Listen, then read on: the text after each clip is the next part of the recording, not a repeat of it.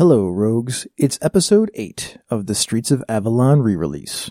We are 5 stretch goals in as of this recording, which means for the $10 PDF, you'll get the book, The Streets of Avalon, and the following supplements: The Urban Ranger, The Firearms of Avalon, A Map of the Neighborhood, Iron Shoes, an adventure by Avalon creator Brett B. of Gaming and BS, and The Urban Barbarian. Next up are 10 magic items and spells, including the Doppelganger's Skin, Odin's Wrath, and the Pearl Eye.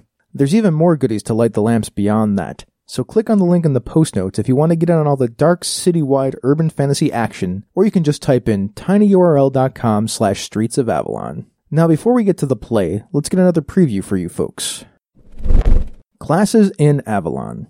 These classes exist: Barbarian, Bard, Druid, Fighter, Ranger, Rogue, Warlock, and Wizard. These classes do not exist. The Paladin. There are no Holy Crusaders in this world that are actually backed by their gods, so the powers and abilities of a Paladin don't exist. One can claim to worship a god and be a fighter cleric, but even their clerical magic is really just learned from spellbooks. The Monk. The class just doesn't fit, nor does the lore around it. The Sorcerer. Any reference to sorcerer is just slang for wizard. The Cleric. The Cleric is a special class in Avalon and has the following adjustments from the PHB because of the setting. Spellcasting. Because there truly are no gods in Avalon, the Cleric's spellcasting functions in a manner similar to the Wizard's. This means they do not have access to the entire spell list of the Cleric spells. They also have a spellbook which functions the same as a Wizard's spellbook. Clerics must prepare and cast spells like Wizards, page 114 of the player's handbook, with the following changes. Any reference to Wizard is replaced by Cleric. Replace the word Intelligence with Wisdom. Replace Magic Missile with Cure Wounds. Domain spells. A Cleric's domain spells are more like a school specialization, and they always know them even if they don't have their spellbook. Channel Divinity. This is just channeling a power that the Cleric has learned to harness from inside themselves. It's really just another way to harness their magic, but they often believe it's based on their belief in their ideology. This is also how a Cleric can destroy undead at 5th level. Exceptional Wisdom. This replaces Divine Intervention at 10th level. Beginning at 10th level, the Cleric seems to be calling on their deity to intervene on their behalf when the need is dire, but really what the Cleric is doing is consulting their accumulated wisdom and knowledge. Roll percentile dice. If the Cleric rolls a number equal to or lower than their Cleric level, they can ask the DM one question about how to successfully deal with their current situation. The DM has to answer honestly and give the Cleric some way for them to successfully deal with the current situation.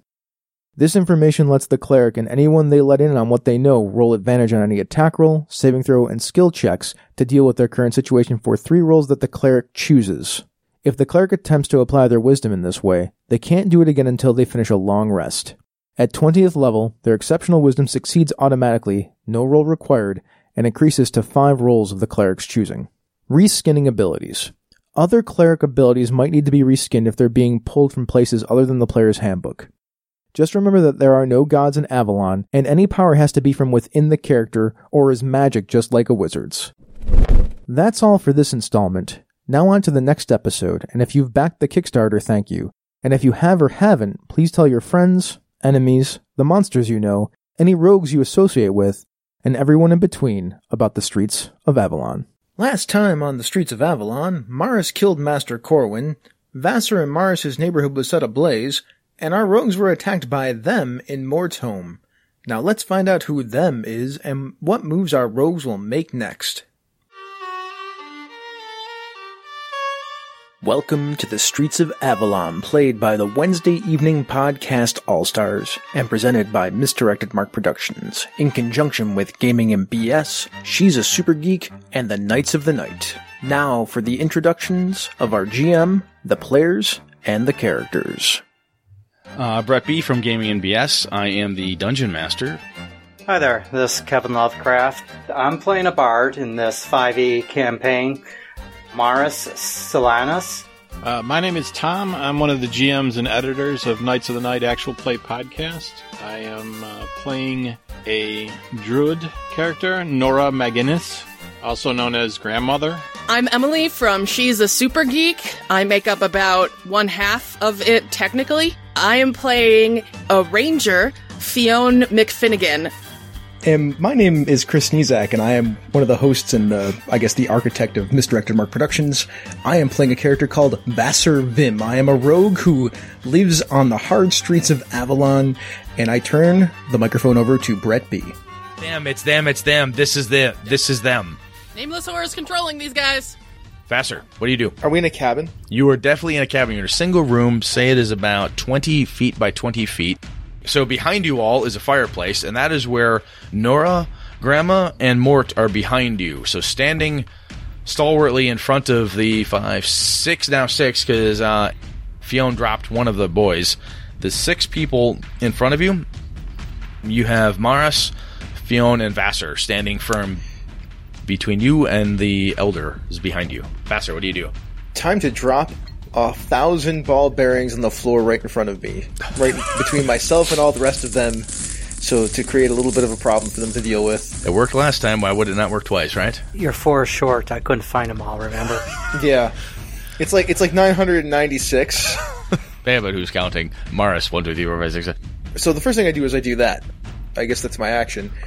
Then I will disengage from anybody who's close to me, make my way to the fireplace, and reach in and grab out 2 fiery logs out of the fireplace. Excellent. Maris, what do you do? I look back at Fionn, because she seems to be a killing machine. I want to up that a bit. Gonna do inspiration, so you can have a 1d6 bonus on a roll in the next 10 minutes. And I say, failure will never overtake you if your determination to succeed is strong enough. I believe in you. You guys, just as a reminder, everyone does have that D6, that action the same that I gave you from last session. Oh, yeah. And then I turn around and whip a dagger at one of the people. Roll the hit. Nicely done. I like that. You cannot fail. You must this. Fling, stab. How much damage there, Senator? 4. Boy, you are super on point. Nice. Pow! That dagger sinks in. It does not drop your foe, but it definitely sinks in. Yeah, I'm not sure if I want to kill him. I'm hoping more to disable. I mean, I know some of these people, too. Randall has stepped back. He's torn his clothes completely off, and his whole body is just morphing and twisting, and he turns into a large black panther and leaps on one of these beings. He just basically turns in. You hear a roar of that big jungle cat roar, and it comes across, and pow! Lands on the other brother, the other large acolyte, lands on him and just bears him to the ground, and no mercy, just starts raking and ripping and tearing. The brother's fighting back, just pummeling it as hard as he can with these big ham-like fists he has, but the cat is on him. Nora, what are you doing? I'm standing from the rocking chair. I have been sitting in, coaxing one of the flowers from the mantle. I use it to pollinate one of the enemies nearby. Poison spray. Very nice. They must do a Constitution saving roll, or 1d12. What's your DC? 14. Missed by 1. How much damage did you do? Just 7. Their turn. Alright. They surge forward. One of them is going to try to close on Vassar. You went back to the fire, and you're getting sticks, so they're going to try to close in on Fionn first. Deal with the ball bearings, man. Oh, good God, thank you. I'm glad you reminded me. Hey, Brett's dice are back, and that's a 6. Now, when they lunge forward, like I said, the eyes are rolled back to see the whites. You see the blood leech-like fog tendril connected to each of them. They have the trenching tools, the firefighting tools in their hands. The first one staggers forward. After the initial stagger, it's very fluid. They're moving like it's incredibly natural. Even though there's no freaking way they could see you, they just come forward. The first one, the initial staggering step is fine. After that, zip, bam, prone. The next one comes forward, trying to get at Maris. Hey, whoop, bam, down. Next one comes to charge forward. Whoop, oh my God, whoop, down. All right, so that's 3 and 4. And, number 5. Lucky number 5 is up. He's brought himself... Number 5 steps on the other guys. Exactly. It's easy now. He just steps on his fallen comrades. And he's able to take a swipe at Maris. Maris, your armor... Oh, I hit you. Oh, yeah, you hit me. It's a palpable hit. And you're going to take 6 points of damage. Ow. Basically, it is a large, trenching tool, like a mattock type of thing. Just kind of, as you dig a large potato hole with, just comes up and bam, hits you with that thing. Boof, massive strike. Vassar, You've gone to the fire. You hear the yelling, the screaming, the combat. And at this point, the group has fought enough together. They're you guys are getting into sync now, right? Mm-hmm. There's no excessive yelling or whatever. Fiona said, danger. Everyone went into positions, people. It kind of fell into play. You've gone back. You've got a fiery brand. You turn around. There's one foe left standing. What do you do? Do I have 2 fiery brands? Because I went to go grab 2 fiery brands. Absolutely. One in each hand. So I'm going to step up to my friend, who I know, Quentin, and I'm not going to hit him with the fiery brands. I'm going to swing the burning parts of the brands through the smoky parts that are attached to him. Okay, roll to hit. 15 and a 13. Nicely done. All right, the brand cuts through. What you see, basically, it burns away the fog, the smog, the bloody veins, the pinkish veins that go through. There is a silver cord that you see through that runs backwards. From that little tendril, that little leech, it connects to the rest of the fog and smog and goes somewhere out the open door. You're able to cut through. Poof, you bust through the smoke, the fog, like I said, the bloody bits, and you hit that silver little cord, that little tether, and it severs it completely. Quentin, you said was the name? Yes. Quentin just kind of screams in horror. The eyes come back, and he looks at you, and he says, sorry, and then a gout of blood just comes gushing out of his mouth and nose, and he just completely falls. He's dead. Oh, that's good. I don't say that. I'm actually more horrified. Like, uh-oh. Fiona, what do you do? You saw that. Everyone else is on the floor. Well, my mind would quickly go, they're gonna die anyway if we sever, whether we sever this or whether we kill them, so I'm gonna string another arrow to shoot at one of the prone. Sure, roll the hit. 21 to hit. Fiona, I can't miss anything. All right, twang, damage? 10 piercing damage. Oh, 10? Oh, good lord. Thunk! These are normal townsfolk dead. Maris, what's up? I'm going to use pommel on my dagger and knock one of them out. I'm hoping that this effect will wear off and perhaps they won't be damaged if it's not a violent disconnect. That did not go through my mind at all. Because I care about the people of this town that haven't fucked me over. Yeah. That's when I yell at Fiona, too. I'm like, stop killing them! I know them! They're my friends! They're trying to kill us! Yeah, they're obviously not in control of their faculties. Maris, roll. For prone? Absolutely. So what I'm doing here, my apologies, is that because the smog and the connection and the silver tether between, there is a chance that if you completely fuck this up, that you hit that thing and you can't do what you want to do. Okay. So 15, I'm going to assume advantage with them down. This dude is totally down. Bap! Pommel, right base of the skull, unconscious. All right. Nora, when Maris hits this one in the back of the head, you see the silver piece of it kind of disconnect from the back of the right shoulder blade. Where that silver tether was connected, there is a fountain of blood that shoots out and then it stops. In the distance, somewhere outside the door, in the graveyard, you hear a scream. It sounds like kind of a, what do I want to say? It sounds like somebody underwater who's yelling and flailing. If you were to go underwater and yell and roar and scream, that's what you hear.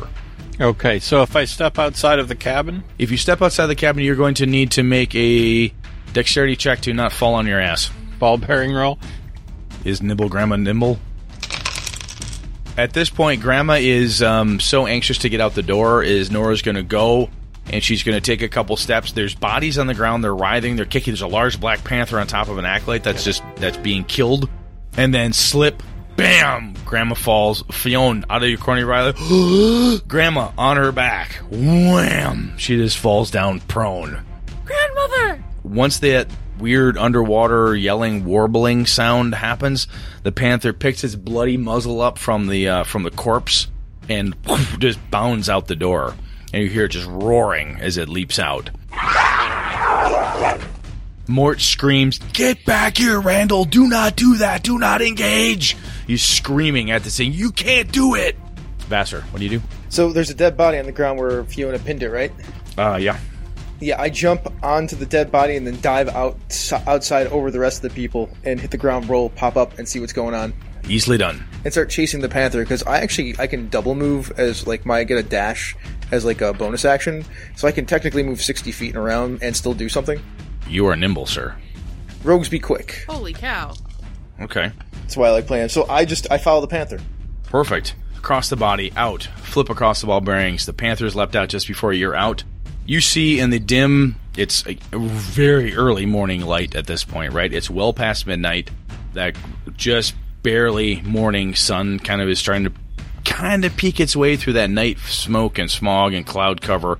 The Panther is leaping across kind of from tombstone to tombstone at a being. It looks like this person, maybe you think they might actually be floating, like 3 or 4 feet off the ground. They have a hood drawn. They're kind of that evil mage look, right? Where it's hood drawn, long sleeved robes, and they're floating. Mm-hmm. The silver cords from everyone who's yet left alive all come to a larger silver tether of smoke and smog, and it comes directly back to them. And within the right hand, this claw-like right hand is where those cords are connected, and that is what you see. You're running towards that person? Oh, yes. And as soon as I get anywhere near it, I fling one of the burning brands that I have at it. Roll the hit. Well, this is totally not with proficiency. I only got a 9. The brand flies, but it's not a wieldy weapon. It's not meant to be thrown. So this torch, it goes, it kind of flops. It doesn't cut any cords. It doesn't do anything drastic, but it just falls down there and casts this nasty, eerie, flickery light upwards. The hooded figure, the hood and the cloak appears to be kind of tattery and blows strangely in the wind. You can feel that kind of early morning Avalon wind coming in off the docks. The sea smell is hitting you, the nasty fish, the salt, and it's really causing havoc with the cloak, especially the hood area of this thing that's floating. Fionn, what do you do? You're in the room. There are 2 people left, and they're trying to stand up. 2 bad guys, controlled by the thing outside. Oh, I really want to run outside, but I can't leave grandmother. I'll be okay. So I'll probably be like, grandmother? Yes, I'm okay, dear. Go. But I've got her. I've got her back. Cool. And I'll do the same thing as Vassar, except I don't think I can run as far. But if I can, once I see what's happening, I would like to shoot my longbow. I'd like to shoot an arrow at that thing. You're able to get out. You do have basically 2d6 that you could spend on this roll if you wanted to. So getting out of the room is not that hard. You know where the bodies are. You're able to hop across the dead, and then get out the door. Can I spend that 1d6 that I have on damage? Yes, I'll let you do that. Cool. I'd like to use inspiration to get advantage on this roll. Go for it. And I get a 22. You hit it. And then I'm going to use a d6 as well. 11 piercing damage. Now, Vassar, you've gotten closer. You threw the brand. The way the firelight is coming, you hear the twang of Fionn's bow, which is becoming very familiar at this point. The arrow whizzes over your head. It thumps directly into this weirdly cloaking, flapping creature, and the thing lets out another warbling, kind of garbled yell, like it's got a mouthful of pudding, practically. Mm-hmm. It kind of pulls its head back. The hood falls back. You see these horrible feelers from what looks like its face, just kind of writhing and twisting. The ends of the feelers are covered in what looks like just mechanical claws or knives and pinchers. It's hideous. It's absolutely freaking hideous. It warbles and yells, like I said, with this nasty mouthful of pudding sound, like it's in pain and enraged at what is happening. Holy stardust! What is that thing? Morris, what do you do? I reach down to give Grandma a hand. Grandma's fine. You see me turn to you and you wave me off, so I guess I will try to whack one of these guys who's getting up with the hilt of my rapiers. I'm trying to subdue. So give me another shot. Woo! How about a natural 20? Good job. Morris, I will, if you'd like to, with that crit, instead of doing super extra damage, basically take them both out. They're both down there nearby, kind of a double thump, and you can take them both down. Okay, I will accept that. Sounds good. You take them down. Mort leans over, touches you, Morris, and says, "Good work saving the innocent. I'm going to go do what I can." Oops. Do that, Mort. He works his way out the front door. Nora, I am assuming I'm going to hear a snorting, puffing, growling sound as you transform into a massive, pissed-off female boar. Yes, and charge into the fray. And you, Morris is like, holy, jumping out of the doorway. What the heck is that? It's gigantic. A wild boar goes anywhere from 300 to 600 plus pounds, depending where they're from, right? So this huge razorback thing comes roaring out of this place, just leaps itself. She's a sow. Yeah, exactly. Thank you, a sow, not a boar. Thank you, Fiona. So this massive wild pig comes tearing out. The creature, this weird tentacle-headed thing, the cat, leaps up to get a hold of it. It holds out its left hand and freezes the cat in midair and just crushes its head like a melon. Just pulps it. Cat brains, teeth, and eyes just squirt out in every direction, and its limp form, the left hand motions down, and the limp form just goes whack like a piece of beef hitting a table, just smack on a stone. Headstone shatters, gore. Vassar, what do you do? First of all, was I within 40 feet? Because I could do a charge attack if I am. Go for it, charge. You are definitely within 40 feet. Okay. Oh, good lord. You got him. Okay. The tusk does 7. And if the charge were 20 feet in a straight line, it's an additional 2. This wild sow comes leaping across the area, this snorting, foam flecking off the side, bashing through busted stones. The cat is crushed, thrown aside. As this creature whirls to see the rest of its opponents, wham! This boar just hurls itself, the sow. She hurls herself above and pow, hits this. It does. It hits this creature dead in the chest. Those tusks and everything just kind of pow, give it this ripping tear. There is a rending of metal, and there's a chunk of steel and linked mail that goes flinging off from it, and the sow throws itself clear from the thing that's floating in the air. Vassar, your turn. It's still got that ham with the strings, right? But are they still attached, or are they limp now?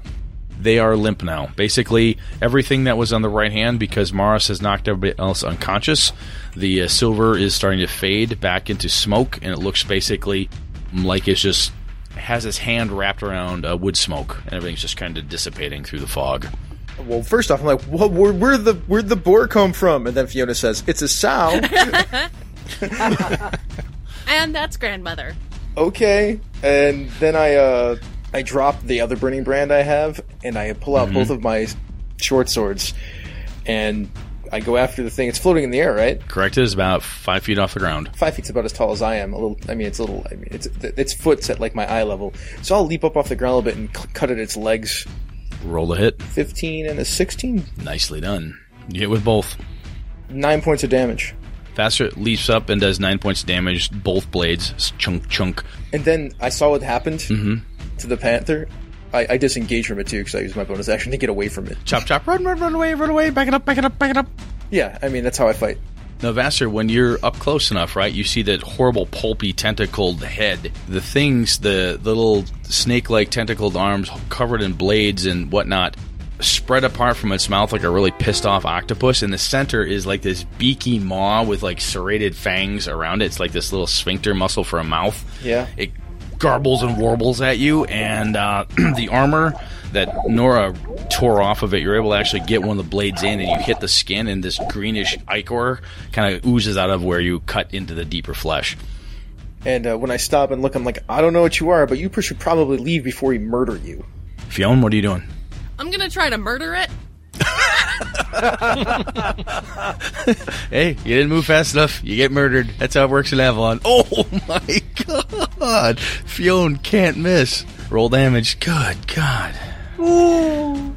So Fiona will hear Vassar, and she's just gonna go, yeah! As she's pulling out an arrow and fires it at him. And I say, like that. Nicely done. Morris, you're inside. Both of them are unconscious. I'm gonna see if I can wake either of them up. Yep, kind of do the tap, slap, tap, slap. There, one of them wakes up easily. Or I shouldn't say easily, groggily. Are you okay? What? Where am I? What happened? Oh, my head. Oh my god, why am I laying on these rocks? What happened? Tell you what, have a silver, go get a drink, and be glad you're still alive. Nice. Mort has made his way out. Mort has reached down, placed both hands on the earth, and is mumbling something to himself. Directly underneath this creature that's floating, the earth just rises up and smacks directly into it. The thing screams and it basically would be like if I threw a clod of dirt at you. It doesn't have like a huge blistering impact or whatever, but this ground from the cemetery reaches up so that it's touching the feet of this creature that's been floating above it, and it just screams. It shrieks in absolute pain. Nora, what do you do? The feet are its weakness. Clearly. I stop and look at you when you say that, and it obviously doesn't like being on the ground. I love the fact that Fiona, this young girl, it's his feet, shoot it in the feet. I love that. This is gorgeous. Well, I'm also the one who was like, they're going to try to kill us. I'm now clear of the ball bearing, so I transform back and just hit it with a staff, trying to drive it, from top to bottom down towards the ground. Give me a roll. Oh, I know that feeling. Oh, I've been hit like that before. Yeah. You missed, Nora. Not enough. 12 is a miss, okay. You swing, whoosh, goes past. Its turn. It shrieks. It just does, like I said, this weird, garbly sound like you've got a mouthful of calamari and you're roaring at somebody. And it basically, whoop, it disappears completely. What? The earth settles underneath it. Mort stands up and he's just drenched in sweat. Heavy breathing. Okay, we got it. We pushed it away. We should be safe for a while. Where'd it go? Holy starlight, what was that thing? If I knew where they went, we could get rid of them.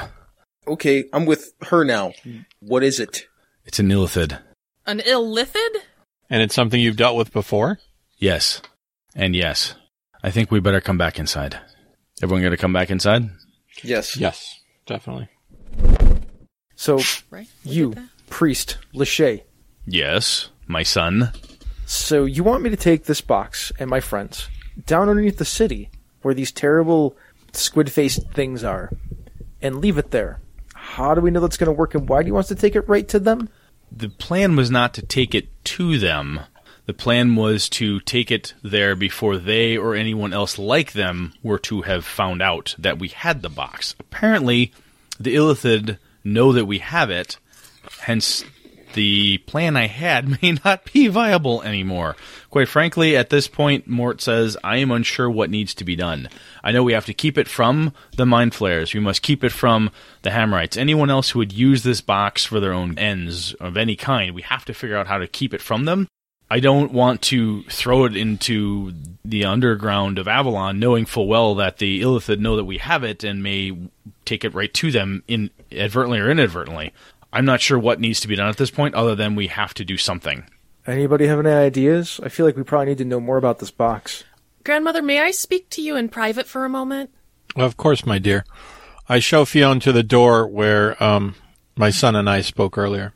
We go off into that room, close the door. So, is this going to take long? Okay. Yep. Fate of mankind and Avalon and the world going on right here, and they're going to go talking to...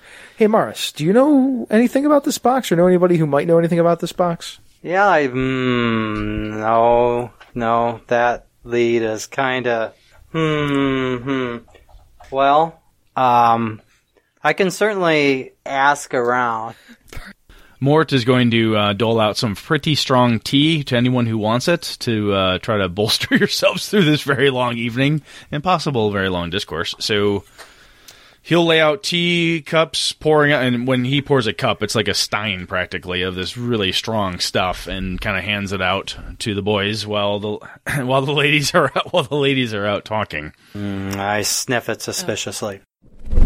Grandmother. Yes, Fionn, what did you want to speak about? I had an idea, but I wanted to run it past you first. What if we find Uncle Liam, give him the box, have him take it to Glenshire, and then we travel below the earth, below Avalon, and stash a fake box in this architect guy's catacombs, so that anybody who would be looking for it would go looking there, but find the wrong box, and by then we would have been able to catch up with Uncle Liam and be able to deal with it from there. That sounds like a wonderful idea, but I have some concerns, some things I'd like to verify first. Brett, I'd like to look at the box. Okay. When dealing with my magic, I use auras, so I wish to see if this box is leaking anything. My concern would be that the evil is something that could be traced or, worse yet, affect the people around it adversely. I think as you're kind of going from that druidic gut, if you will, let's just do a straight wisdom for right now just to see where that gets us. Okay. I rolled a 12. Oof. Well, not horrible. So Nora's approach is going to be, I mean, she's a cautious woman, right? So the problem here is that it draws evil to it. It obviously has some sort of emanation. It's vile, it's horrible, it's despicable. If you take it home and plant it somewhere there, you are entrusting its safekeeping and all that stuff to your people. You're taking it to your village, and you're then basically foisting upon them a quest where they're going to have to protect this. The other thing that you're concerned about is that even if, say it's very subtle, its workings may be subtle as the horrible teachings of Erlig and stuff are supposed to be, what about someone like your son, right? Liam Cutter. What would that have conceivably done to him? Is there anyone else in your village who may have a bent or a twist in their heart or something along those lines that this could aggravate or find a way to reach into or grab a hold of? Those are the things that you would be most concerned of. Even if it's not overtly such that it would draw bad to you from outside sources, what would it do inside? How would that canker just grow and cause problems at home? So, Fiona, after staring at the box and closing my eyes, grandmother slowly opens her eyes and says, "While I understand your desire, my child, to remove this evil from the world, this city has many evils, and I don't believe we can deal with all of them. I feel it is something that must be dealt with here in the city. If we bring all of the evilness from the city to our village, we'll just be corrupting that. So while it's a good idea, I think it's probably not one we should choose to follow." Well, what if we rowed it out into the middle of the ocean, attached it to a rock, and sunk it? I like that idea better. She says expectantly, hey, big water right over there. Maybe we know somebody who knows or has some connections to some boats. Maybe there's somebody who knows of a boat that is currently without an owner. If we could assure that it would never wash ashore, that might be a way to go, but the box itself, I believe, is made out of wood. Perhaps we should include the others. I understand why you wanted to come in here to discuss the first plan, but time to return to the others. So we walk over, open the door, and rejoin the conversation. So Mort will have 2 more mugs full of tea handed out to both Nora and Fionn. So right now the plan, or at least the posited plan, Fionn, are you bringing up the whole tie it to a rock, throw it in the water thing? That's what you're going to... I'll let grandmother go out. I actually want to talk with the cat. Okay. So while we're sitting there talking, I'm like, what if we just take it out into the middle of the ocean, tie a rock to it, and drop it in? Ah, great minds think alike. I like it. I glance back at the room, then back at Vassar. What? Mort's concern, Vassar, is he says, well, Vassar, that's not necessarily a bad plan. However, in the water, there's no way to secure it, protect it, or do anything with it. From what we knew of the catacombs of Urgon, were we able to get it there and it were to do what it's supposed to do, it would hide it effectively for a very, very long time. Granted, it may push the problem generations down the road, but at least for the time being, it would be hidden and unfindable. My fear is that even if we were to throw it into the waters, there are things in the deeps that this may call to or may be drawn to it. I'm not positive that is a good idea. Oh, yeah, there's stories of all sorts of creatures who've even been sighted near the docks. I've heard stories. It's true. Well, Mort, if we can't get rid of it in the water, and we can't get rid of it by taking it down underneath because the mind flayer is already there, do you know anybody else that we could ask to get rid of it, since you seem to be out of ideas? Well, Mars has spoken to who he knows within the Storytellers Guild and has come back with little. The only group I can think of would be the Lamplighters, but neither I nor the Doppelgangers have been able to get anything out of them. They basically refuse to speak to us. I want to talk to them again. Talking to Lamplighters is a terrible idea. Wait, you said again? This is Mort. You said you speak to them again. Yeah, I talked to one last night. One of your cats led me to one of them. What did it say to you? It basically directed me to the box. It directed you to the box? Yeah, it told me that I should deal with the situation that is occurring. That things would be happening that would be needed. I told them he could have the box, and they didn't want it. if you seem to have a connection, or at least they'll speak to you, perhaps the extra knowledge that we've gained this night, and especially all the things that you've seen and done thus far, maybe we'll get more information out of them. That might be the best answer. They know the most. At least I assume they do. Hold on one second. Based on the numbers, like, I'm like in the 10% of people that didn't get eviscerated by talking to one of these things. Those are really good odds. That is not good odds. What do you... Oh. Yeah, you're golden. Oh my god. You've got a relationship. You have a 100% success. I'm pretty sure you're death-proof. I don't want to talk to them. What did you say, Grandma? You have 100% success. 100% success 1 out of 2 times does not mean I'm still alive. Vassar and Mars, both of you, when I spoke to you, asking what we should do with this box. Mort is the one you said we should talk to, and now we find out he doesn't know anymore. He's about to send us down where... The sun doesn't shine? Well, where the mind flayers, the ones who are after the box are. Mort says, in my defense, that was the best plan given the information I had at the time. I did not know that the Illithid had any idea we had the box. But if the Lamplighters don't want the box, perhaps they know what we could do with it. You know what? That's fine. I will go and talk to a lamplighter again tonight. Can I go with you? Well, I was going to say, as long as all of you come with me. Because if I get eviscerated, I want witnesses, says Vassar. That's exactly what Vassar says. That's all for this episode of The Streets of Avalon.